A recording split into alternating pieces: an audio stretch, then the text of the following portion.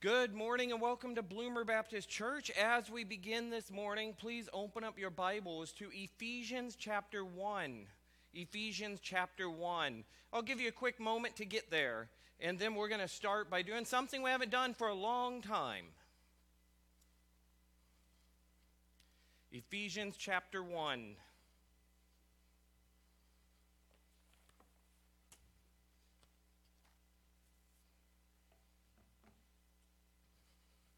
All right, now that most of you are getting there to Ephesians chapter 1, if you're still turning, that is fine. But if you're not, I want you to stand up. Everybody stand up. It's okay. I'm telling you it's okay. Yes, the pastor's on the stage. He's behind the pulpit. But I want you to stand up. We're going to do something that we haven't done in a while. I want to have a little time of fellowship. Yes, that's right. I want to see everybody just say hello to a neighbor. Now, you don't have to touch anybody. We can just turn to a neighbor or turn to somebody behind you and just say, good morning. Yes, good morning. Say, it's nice to see you. Yes, let me hear it. Let me hear you say, it's nice to see you. It's okay to talk. Right now, I'm giving you the permission. In a moment, you have to be quiet and listen to me. But for now, I want you to just say, good morning. It's great to see you. Now say, hello, brother. Or hello, sister, depending on the person you're speaking of. We are brothers and sisters in Christ. Now say, how are you doing today? And listen to the response. If that response was not so good, then after the service, I want you to talk with that person, pray with that person, see what's going on in their life. Let's invest in one another, invest in the church. Let's care for one another. Now, one more thing, I want you to look to each other. I want you to say, God loves you, and so do I. Yes, thank you. Thank you. You may be seated now. You see, we are the church. I'll give you a moment to be seated. Again, we're at Ephesians chapter 1. If you're still turning, and turn there. We are the church. All those who believe and trust in him and Jesus are part of his church, his family. We are family. But sometimes we forget who we are. We forget our great blessings and our responsibilities. We forget that we have each other. We forget that we have God, a triune God, and the Holy Spirit included. We forget who we are as Christians. We are in the book of Ephesians. We're getting back to this Building a New You series, where we see that God is working at building a new you continuously. Every day you're being sanctified to be more like him. We are in a letter by Paul to Ephesus and those around that area, in which he writes to remind or teach these people, the followers of Christ, of the great blessings that they have and the responsibilities of which they have, as now being the part of God's church. Before we go further and before we read Ephesians chapter 1, I'd like to read a quick illustration. An illustration or a story of a drill sergeant. Some of you know these pictures, the drill sergeants in the Army, in the Marines, whatever it is, as they're yelling at their troops, their soldiers, and things have changed over time and how they're allowed to yell at these people, but they still yell. And let me share this. It says a drill sergeant barked out an order to a bunch of recruits, troops, soldiers. Like they often do, he yelled at the top of his lungs, spit flying, COVID spreading, as he yelled, "All you dumbbells, get moving!" He shouted. All but one obeyed. All but one obeyed. Angered by his seeming defiance, this drill sergeant marched right up to him and growled in this man's ear, "Well, aren't you going to get moving?" The young recruit simply replied, "There certainly were a lot of them, sir. A lot of dumbbells," which went running. Then this young soldier asked, "What would you like me to do?" Again, far too often, we forget who we are in Christ. We forget that we are new in him, saved through him. By grace, we are blessed with great spiritual blessings. We are not dumbbells. We're not dummies. We are his church, and we are greatly valued by him. And we forget that we have great blessings and great responsibilities. So let's be reminded by Paul's excitement today as he writes this letter in Ephesians. We'll focus on verses 11 to 14 today, but first let's recap with chapter 1, verse 1 to 14, where we've been and where we're going. Please follow along. It's on the screen if you can read it. Paul, an apostle of Christ Jesus by the will of God, to the saints who are in Ephesus and are faithful in Christ Jesus, grace to you and peace from God our Father and the Lord Jesus Christ. Blessed be the God and Father of our Lord Jesus Christ, who has blessed us in Christ with every spiritual blessing in the heavenly places, even as he chose us in him before the foundation of the world, that we should be holy and blameless before him. In love, he predestined us for adoption to himself as sons through Jesus Christ, according to the purpose of his will, to the praise of his glorious grace, with which he has blessed us in the beloved.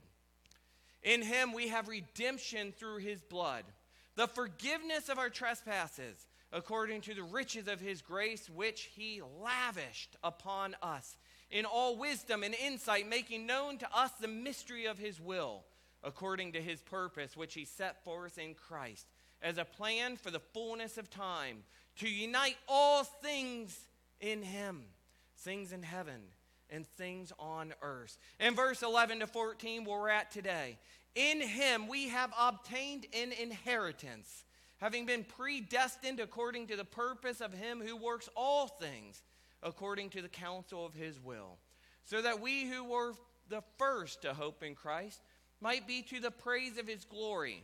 In him you also, when you heard the word of truth, the gospel of your salvation, and believed in him, were sealed with the promised Holy Spirit, who is the guarantee of our inheritance until we acquire possession of it, to the praise of his glory.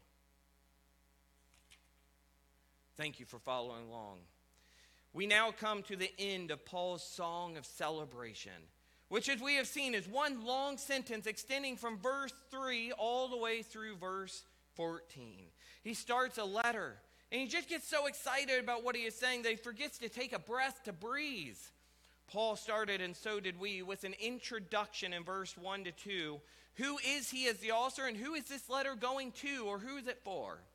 Then in verses 3 to 6, Paul celebrated, and so did we, the great blessings of election and predestination by the Father.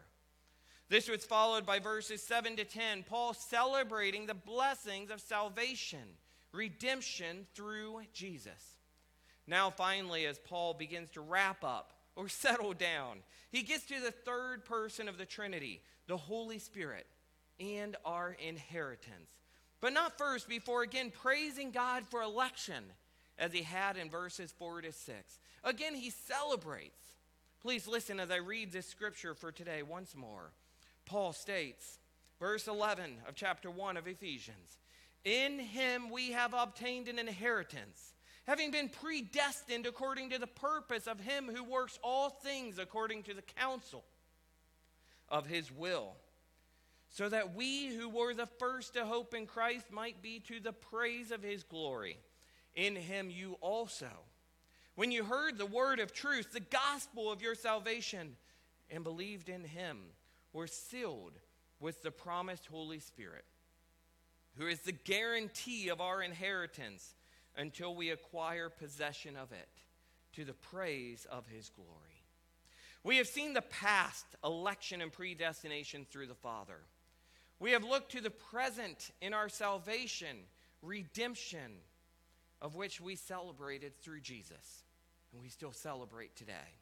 But now we celebrate the blessings of the Holy Spirit and an inheritance of which we will benefit from both now in the present and in the future for all eternity. This brings us to our first point to discuss this morning, the grounds or dependence of our inheritance. We celebrate the blessings of the Spirit and our inheritance today. But before we do that, we need to see what are the grounds or the dependence of which our inheritance is based upon. Verse 11 says, in him we have obtained an inheritance. In him, notice, in him, Jesus is the reason we have this inheritance. Without Jesus, our futures have no hope. As one author, pastor stated, life is tragic without Jesus. Apart from Jesus, there's nothing in eternity awaiting but condemnation. But Ephesians chapter 1, verse 11 declares the astonishing fact that we, in him, in Jesus Christ, have an inheritance. It's because of him. He is the source. According to Romans 8:17, we are heirs of God and joint heirs with Christ.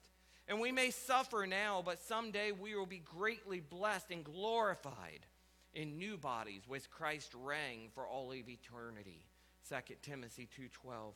And then 1 Peter 1, 3-4 informs us that the inheritance which awaits us is imperishable, uncorrupted, and unfading, and it's awaiting us in heaven. What glorious news! These are great things to greatly praise God for. As everything around us is corrupted, fading, perishable, but we have something awaiting us, which is much better, an inheritance. Something that is imperishable, uncorrupted, and unfading. 1 Peter 1, 3-4. These things are worthy of great praise. But do not praise yourself. Do not praise man. Do not praise the man or the woman beside you, your mom or dad, for these things. Yes, they might have helped you find these things, but God is the true source. It is in him, it's in Jesus that we have this possibility. Jesus Christ, our Lord, our Savior. And Paul, of all people, Paul was greatly aware of his dependence on Christ. He knew that he was a great sinner and he would celebrate this blessing of God choosing him. Election, predestination. This was something immensely comforting to him, just as it was centuries later, I read, of Jonathan Edwards, who wrote that this doctrine of election has often appeared exceedingly pleasant, bright, and sweet. In fact, some might say, I would say that this doctrine of election is almost unbelievable, as we ourselves, if we're honest with ourselves, understand greatly how unworthy we are. But verse 11 states it clearly. In him we have obtained an inheritance. You can believe it. Later in Ephesians 2:8, Paul states, for by grace you have been saved through faith. And this is not your own doing, it is the gift of God. That's why we can depend upon it. This is why Paul also said, preceding that in Ephesians 2:4-7, but God being rich in mercy, because of the great love with which he loved us, even when we were dead in our trespasses, made us alive together with Christ. By grace you have been saved and raised us up with him and seated us with him in the heavenly places in Christ Jesus, so that in the coming ages he might show the immeasurable riches of his grace and kindness towards us in Christ Jesus. Again, I recap. The ground or dependence of our inheritance is in him, Jesus. Now we have our second point, our second idea, the assurance of our inheritance.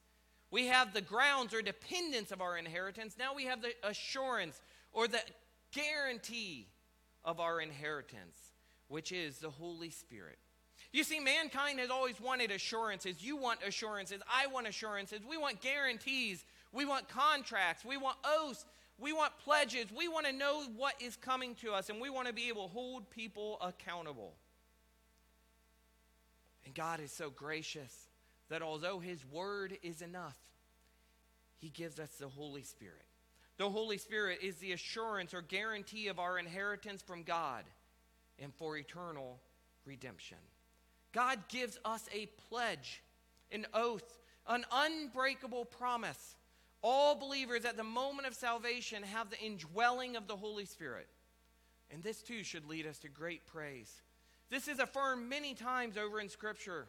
Romans 8 tells us that if the Spirit is not in you, you do not belong to him. Also we read in Romans 8 that the Holy Spirit testifies with our spirit that we are children of God. The Holy Spirit functions in the present, giving us power to work out salvation, our salvation in him. He also works for and in the future. He seals us at the moment of salvation, and he seals for the day of redemption, Ephesians 4:30. This serves as a pledge of not just what we are promised to have now, but what is to come in the future, a full inheritance, full redemption. The scripture today reminds us of this as well.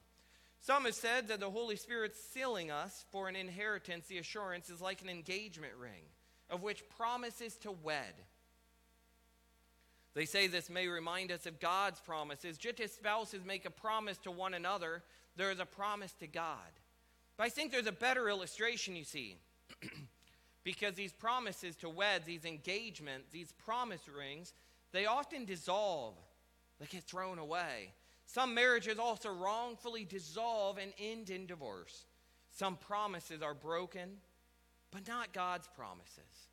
Governments make promises and break them all the time. Advertisers, politicians, friends, we all make promises and break them, but not God. Here's a better idea. The Holy Spirit is the down payment, the non-refundable deposit that guarantees that God will carry out all his promises towards us, both now and in the future. There's more coming. God's promises are eternal, and they always come to be. Every promise he makes, he keeps. Every prophecy is fulfilled. We will receive our inheritance. But what is this inheritance? Well, there are actually two interpretations, both rightfully accepted as well. One is that we are an inheritance. We are Christ's inheritance. We are his, won at Calvary. We now belong to him. Another also true is that we have an inheritance. And what is this inheritance which we have? Well, the Bible does not describe it in great detail here, but does mention a few things when you look throughout all of Scripture and see what is to come for us. Let me list a few. Salvation, redemption. We have eternal life, 1 John 5:13. We have no second death, Revelation 20. We have not just existence, but we have life, which includes purpose and a meaning. Number two, we have a new non-corruptible. We will have a new non-corruptible, immortal body. 1 Corinthians 15:10-54 speaks of this, and it will be like Jesus' resurrection body, 1 John 3:2. We have an eternal dwelling. We will have eternal dwelling with the triune God, Father, Son, and Holy Spirit. We will have eternal living in heaven, which is a place, we're told, without mourning, without crying, without pain, without disease, without any evil doers, a place of extreme beauty, a place where God's favor dwells. And finally, but not all, we will have an eternal purpose in serving and worshiping God. You see, we have quite an inheritance, and we will receive it because we are sealed in him by the Holy Spirit, who is God's pledge to us, our assurance, our guarantee of our inheritance and what is to come. William Barclay, pastoral author commentary, once stated, "The highest experiences of Christian peace and joy, which the world can afford, are only faint foretaste of the joy in which we will one day enter. It is as if God had given us just enough to whet our appetite for more, and then enough to make us certain that someday he will give us it all." What a great quote. What a great idea. The highest experiences of Christian peace and joy which the world can afford are only faint foretaste of the joy into which we will one day enter. It is as if God had given us just enough to whet our appetites for more, and enough to make us certain that someday he will give us it all. Paul concludes the sentence here, this long sentence here, by once more reminding us that the purpose of all this is to the praise of God's glory. This is point 3. This is the ultimate goal or purpose of our inheritance, as seen in both 12 and 14. We see at the end here, to the praise of his glory. You see, God has redeemed us from the bondage of sin for his glory. We are his possession. We have been bought with a price, the precious blood of Christ. The ultimate goal or purpose here is that we would glorify him. But it's not without great blessings to ourselves. In fact, just praising him, glorifying him is a blessing to ourselves. We have purpose. We have meaning. We have hope. But who is this message for? Let's go back to the beginning here. Let's see throughout this who Paul is speaking of. Paul starts in verse 11 speaking of we. And then in verse 13 he says, in him you. And finally in verse 14 Paul says us. Paul speaks of the unity of which we have as the church. Believers and followers of Jesus as Lord are not alone. And both Jews and Gentiles, all of us together, all throughout time since Jesus is coming, have this inheritance, this blessing of assurance, and a sealing by and for God's glory by the Holy Spirit. You see, we are in this together. We are the church, but let's not forget the grounds or dependence here. It is in Christ that we have been saved. It is not our own doing. It isn't in Christ, because of Christ.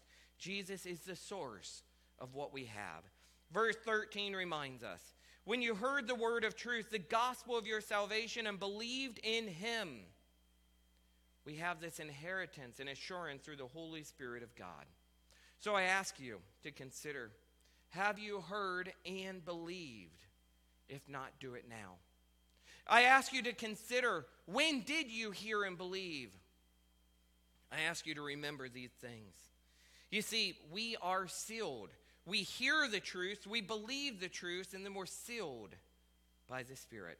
One pastor once rightly stated, coming to Jesus is coming to realize the truth of the good news. Let me say that again. That's a great quote. Coming to Jesus is coming to realize the truth of the good news. There's only one way to heaven, and that is Jesus. And this is truth, and it's good news, as it is by grace through faith in him, and not by works that we are saved. Finally, I have some take-homes for you, some applications, some stuff to ponder. A seal was an impression. You can maybe picture the old-time letters of a wax seal that would stamp an impression into it. A seal was an impression. Ponder this. God has made an impression upon you. You have been sealed. The Holy Spirit of God indwells believers and secures and preserves their eternal salvation. This is you. He's protecting us and equipping us to do great work for him and to eternally glorify him. The Spirit of God both shows us God's will and purpose, and then he enables us, equips us to do it to his glory. The Holy Spirit's indwelling, his sealing, is also a mark of identification. Just as a seal on a letter would often have the emblem of the one who wrote it, or a seal or branding on cattle would show who that valuable animal belongs to. The seal which we have shows us who we belong to. This seal which we have by the Spirit says we belong to God. We're no longer of the world. We live in the world, but we're not of the world. We are owned by God, and he is preserving us to be with him for all eternity. He's protecting us and guiding us. You see, nothing can steal us, nothing can destroy us, for his seal does not fade or break away. It is uncorruptible. His promises are forever, and there is security in the seal, and not just for today, but for the future blessings that he pledges we will have for all eternity. The Holy Spirit also intervenes on our behalf. I saw a sign this week which started, it was a prayer, and at the top it says, Lord God, please. And then all the words were scrambled, all the letters were scrambled, and it just says, God saying back, I understand. I understand. The Holy Spirit intervenes on our behalf. He groans on our behalf when we know not what to say. Maybe you feel lost today. Maybe you feel lost at times. Maybe you feel depressed. Maybe you feel angered. Maybe you feel frustrated. The best thing you can do is read his word and pray. Even when you have no words, pray. God hears because you have had an impression upon you. You are sealed. The Holy Spirit is preparing us to receive our full inheritance someday. And here's the question for you to ponder. A seal was an impression. God has made an impression upon you and continues to do so as he sanctifies you, molding you more into the image of his Son. Here's the question. Do people see an impression of God upon your life? Do people see an impression of God in your life? Do they see this seal that we speak of? Do they see who you belong to and the great inheritance you have both now and in the future? Remember, you have a full inheritance in which you await. Do not lose hope. Do not forget that we are family and we're not alone. Help one another to remember the great blessings you have in the Holy Spirit of God. And as we close, I say a quote. Pastor David Platt once said, God the Father chose us, God the Son redeemed us, and God the Spirit has assured us. Let us worship the triune God. We are made to give praise and glory to God, and our hearts will only be fulfilled by doing this praise. So let's praise him today. Let's pray, and then let's praise our triune God in song as we close this service. But don't stop praising him. Don't stop glorifying him.